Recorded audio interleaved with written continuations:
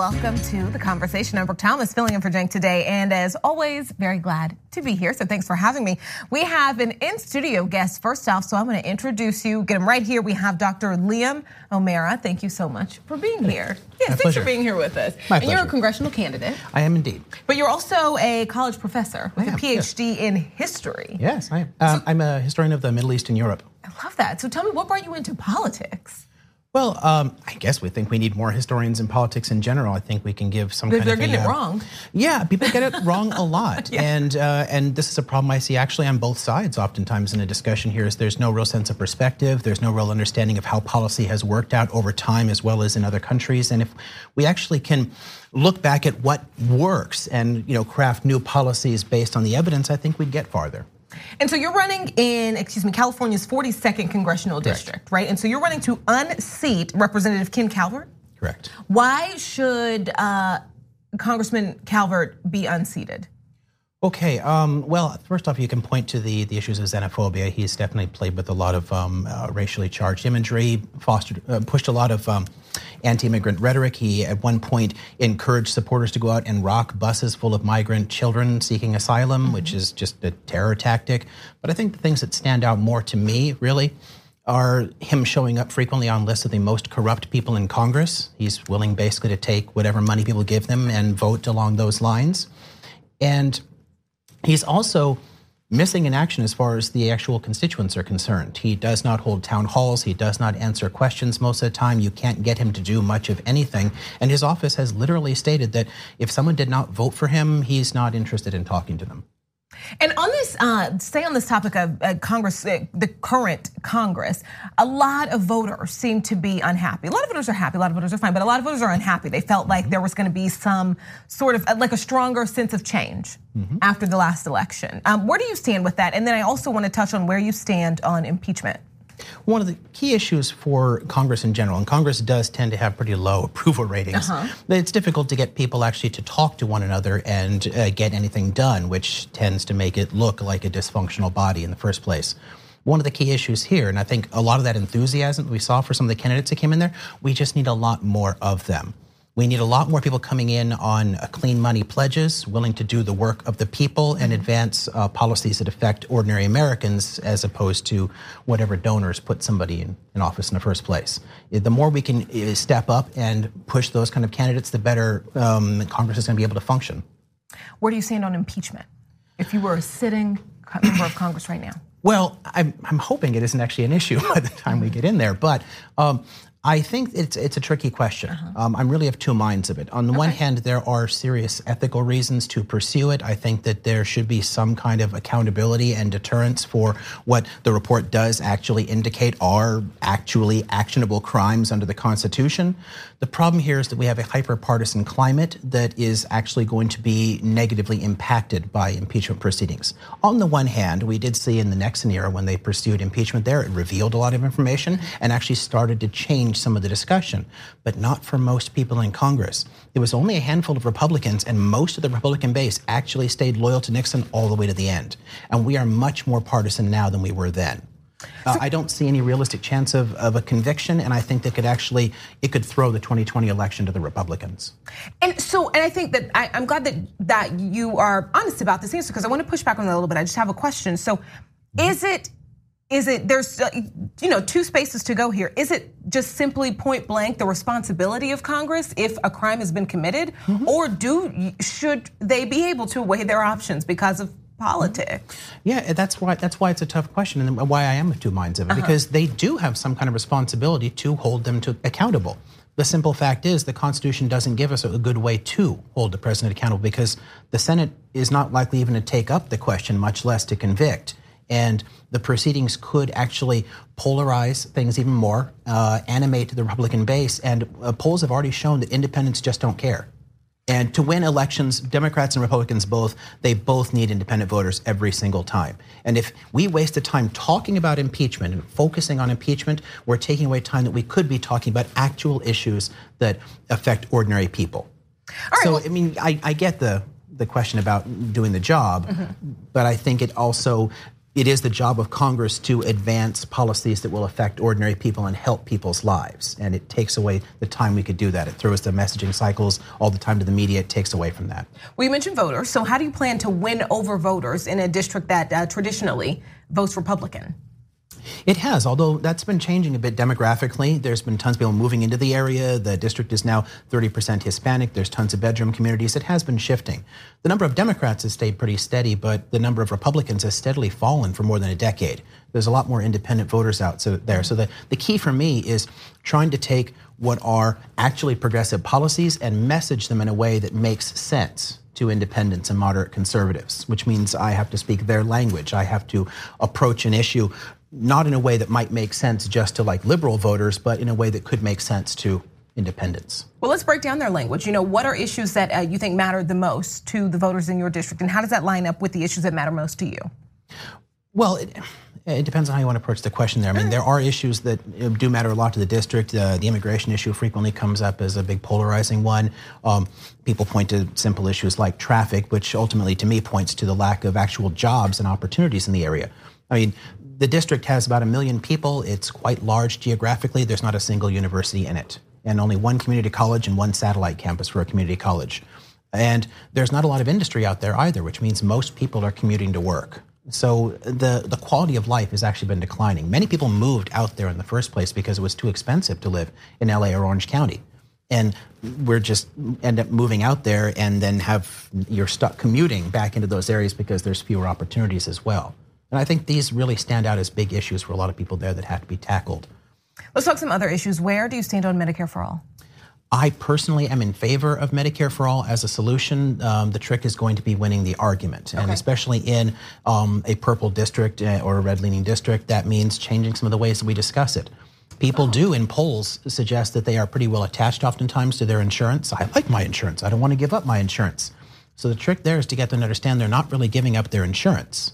Right? Or, I mean, what they think they're giving up. Right. They're attached really to their providers, to the care that they get. The insurance is just the middleman in between. It's just the bean counters. They want to be able to go to their doctor still. Right, exactly. And with a Medicare system, you would still be able to do that. I think one of the problems is, and this goes back to the way Obama messaged the ACA, was that, well, you'll be able to keep your doctor. And you can't promise that when it's a corporate-centered plan. Businesses were going to make decisions, and some people did lose access to their providers. So people are a bit wary about that. So we have to actually explain better what it really means. And I think one of the key issues for me, especially in a more conservative district, is to hit the self-interest. The simple fact is Medicare is a lot cheaper, right? We will save tons of money on it. People often say, well, how will we pay for this? How will we pay for it? We're already paying for it. We're paying more than twice what we would need to pay to get better care. It's simply being wasted. So if you can tell people that this policy will put 10 grand back in your pocket, that's your money, it's part of your compensation package from your employer, that's your money. If you tell a conservative person that they will get to keep more of their money, you're kind of winning the argument. Right. What about criminal justice reform? Do you have any plans for criminal justice reform? Oh, absolutely. It's a big umbrella topic. I know. Yeah, it is. It's a huge issue. We don't have all day. I understand. I know. No, it's a huge issue, and we've made too little progress on that. I think we took way too many wrong turns. There's way too many people who ran on this whole tough on crime sort of ideas. The more you criminalize things, the more you create criminals, right? And we've locked up tons of people for completely nonviolent offenses, nonviolent drug users, for example. I mean, I think we need to discuss things like amnesty for nonviolent drug offenders in order to deal with the problem of prisons. I mean, California has built far more prisons than it has built colleges.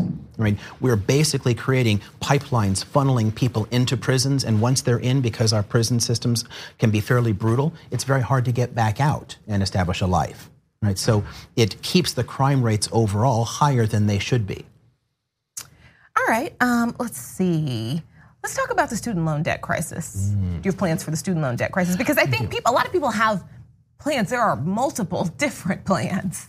Lots of criticism. The ones that I see criticized the least, actually, no, they're all criticized. Even if you say everyone goes to college for free, people who paid for college are like some people, well, that's not fair. And then you saw what happened when Senator Harris the other day kind of released a plan that wasn't even necessarily a student loan debt plan. It was a plan to increase Black Americans' involvement with STEM jobs. And that was a bad rollout. It very quickly became a meme, yes. Very quickly. So what are your plans for student loan debt? Well, I think, again, the question is one of messaging. I mean, on the one hand, we've bailed out tons of industries already, right? We keep bailing out the auto industries, the banking industries here. Why not bail out a significant part of the middle class? But then people might say, well, why should we pay for some middle class kids who got to go to college? I didn't go to college. I'm making my own living here. I'm making my own way. And you can kind of understand why they would make those kind of arguments. There's a good ethical objection there. So we have to turn that around a bit and say, well, think about this. The people who are drowning under the student loan debt, they're often unable to buy cars. They can't buy houses. They can't get married and have kids. It keeps them from buying tons of products. It makes their cost of living much higher than it should be. If you remove the student loan debt, it's actually a stimulus to the entire economy, because suddenly they're going to be able to buy houses, which means there's jobs and in the building trades that help out there. They're going to be able to buy cars, so more cars will sell. It actually helps everybody, not just the college students. And I think if we make that clearer, if we make it clear that it helps the entire economy, including the people who didn't go to college, it'll make a lot more sense. Well, Dr. Liam O'Meara, thank you so much for being with us here today. I wish we had more time. This was great. My pleasure. Tell us where viewers and voters can find you. They can find me on liamomera.org. We have the website up there. There's places where you can hop in, volunteer, donate, get more information. We're also very active on social media, so Facebook, Twitter, Instagram, all that business. I'm pretty easy to find. Awesome. Thanks so much. It was great talking to you. Thank you. All right, that is just the first part of the conversation. We will be right back with much more. Stay with us. Hey there, welcome back to The Conversation. I'm Brooke Thomas, filling in tonight. Thank you for watching. All right, next up we have a guest, Nathan Carpenter, the state coordinator for the Rhode Island Progressive Democrats of America. Nathan, good evening and thank you for joining us. Good evening. Thank you so much for having me. It's truly an honor. Absolutely. All right, so just let's start right off. Can you explain for our viewers who the Rhode Island Progressive Democrats of America are? So we're a very small group in a small state. We've fought for a lot of issues for a long time, but recently we decided to bring climate change to our primary issue. There's essentially no time to act on, no time to waste on acting on climate change. So we decided to bring this to our top issue, like I said, and really what we want to do is create 200% renewable energy here within the state of Rhode Island. We are a small state, but we're really in the perfect location and are the perfect size to go through with this plan. We want to basically build municipal utilities and use the profits from the project in order to pay for it, and also give dividend checks back to the citizens of Rhode Island. So tell us exactly, just like more break down that plan and how you plan to implement it. So we're going to start off with Cranston, and then we're going to make our way to the entire state. Basically, what we did is we came together not too long ago. We were looking at issues that we were working on recently. Connecticut and Massachusetts passed a $15 minimum wage, and we were thinking about implementing something like that in Rhode Island, and that would be an easy path to do because the surrounding states did that. And then we started to think about what a $15 minimum wage would look like on a climate-ravaged planet. And to be perfectly honest, it meant absolutely nothing. And I want to be perfectly honest that I'm here not to scare anyone. I know a lot of the ideas and facts about climate change can often produce a knee-jerk reaction that makes people want to run and hide. But this is not a time for me to scare people. This is a time for us to kind of all come together on a common problem and have a solution to preserve Earth. So we're going to start off in Cranston, and we decided to pair up with Ocean State Community Energy. They're going to come down and site the town for wind, solar, and tidal energy, and basically tell us exactly how this is going to work, how many solar panels we could put up in the city of Cranston, where the wind turbines could go, how much tidal power that we could generate from this, where it would be stored, how it would be sent out through the rest of the state, and what it would cost. And so from there, we'd go to a larger scale plan throughout the rest of the state. There have been environmentalists that have come in that have actually said Rhode Island could be to renewable energy what Saudi Arabia is to oil. So it's really a prime location. We're only 48 miles long, but believe it or not, we have about 400 miles of coastline. So from an opportunity standpoint of putting up these onshore wind turbines, we're really in a prime location. We also only have 1 million people. So from a basic supply and demand standpoint, we are at an incredible advantage there. On top of that, we're also the second most densely settled state. So we have real prime real estate to take the hundreds of thousands of homes that are here in Rhode Island and lay solar panels on top of the roofs. So from there, our real plan is to basically, step in front of the fossil fuel industries. These are a bunch of different industries that have really put us on an absolute path to destruction. And it's time to take that power away from them.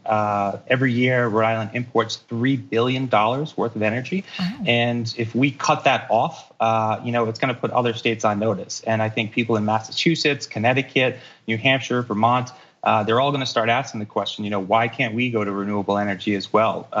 Rhode Island was the birthplace of the Industrial Revolution. And my question is, why can't it be the birthplace of the energy revolution as well? I want to know, because you all have said you have a goal of creating 200% renewable energy. Can you break down exactly what that means and what it looks like? Sure. So this is what the Ocean State Community Energy Group, they're a group of experts that are out of Boston that are going to come down and cite first Cranston and then the rest of the state.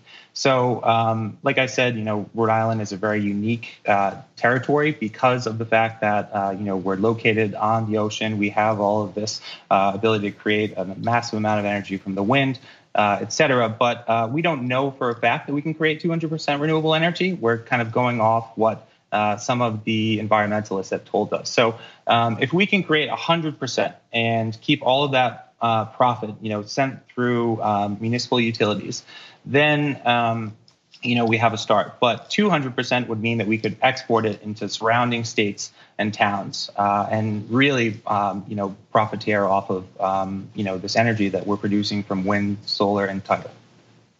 So can you explain the energy profit dividends that people in Rhode Island would receive through this plan? Sure. So I think anytime that you ask someone to change, it can be a very difficult thing for someone to do. Even the slightest bit of change from a basic human nature standpoint is going to have some resistance. People don't like change. Mm-hmm. So with dividend checks back, people are incentivized to make this switch. And we're making the idea of switching to renewable energy an attractive one. And after we come up with the state plan and market it to the scale that we want, we're hoping to sell this to every individual in Rhode Island and, hope that people really want this. They will want this. Think about changing something very small in your life. And if someone offered you money to do it, then I don't know how much more likely they are to actually go through with that action, but I can promise you it's an astronomical amount. So, and we kind of touched on this a little bit, but I want to know just more in detail, why do you think Rhode Island is a good candidate to become the first renewable energy state? This would be a big example for other states, and you mentioned surrounding states and how this could kick off with them as well. Yeah, so like I said, we really have prime realty for this. We're a small state. We're surrounded by Boston. New York is about 3 hours away. They supply us with about 42% of our energy right now. We're really reliant on surrounding states for all of our energy. We have a few peak energy facilities, but none of them are really working any time other than July and January, when you need the most amount of energy to be sent through the state. So, like I said, with having 400 miles of coastline, being the second most densely settled state, and only having 1 million people, I think we're at an extreme advantage to be the first state that is run exclusively on renewable energy. Nathan, tell me a little bit about your role as the state coordinator of the Rhode Island Progressive Democrats. What is your role? So I, oversee a lot of the projects. In a lot of ways, we're really a well-run independent machine. We have people that are kind of all over the state doing their own thing. We've fought for a lot of issues. Again, reproductive justice, pay equity, $15 minimum wage. But again, all of those issues, would be nothing on a climate-ravaged planet. If you ever want to be scared and you want to skip a movie, but still, want to be frightened, look at what climate scientists are saying that the world is going to look like in 30 to 40 years if we don't take away, the power from the fossil fuel industries and curb emissions by 45% by 2030. And some people might think of this as being extreme, take away that power, but they've really led us down a path of destruction. And the analogy that I give to people is, imagine you're barreling down the highway doing 65 miles an hour, and you're in a van, and you come to the base of a bridge. And at the base of the bridge, there's a sign, and it says that there is a 100% certainty that this bridge is going to collapse if you continue over the bridge.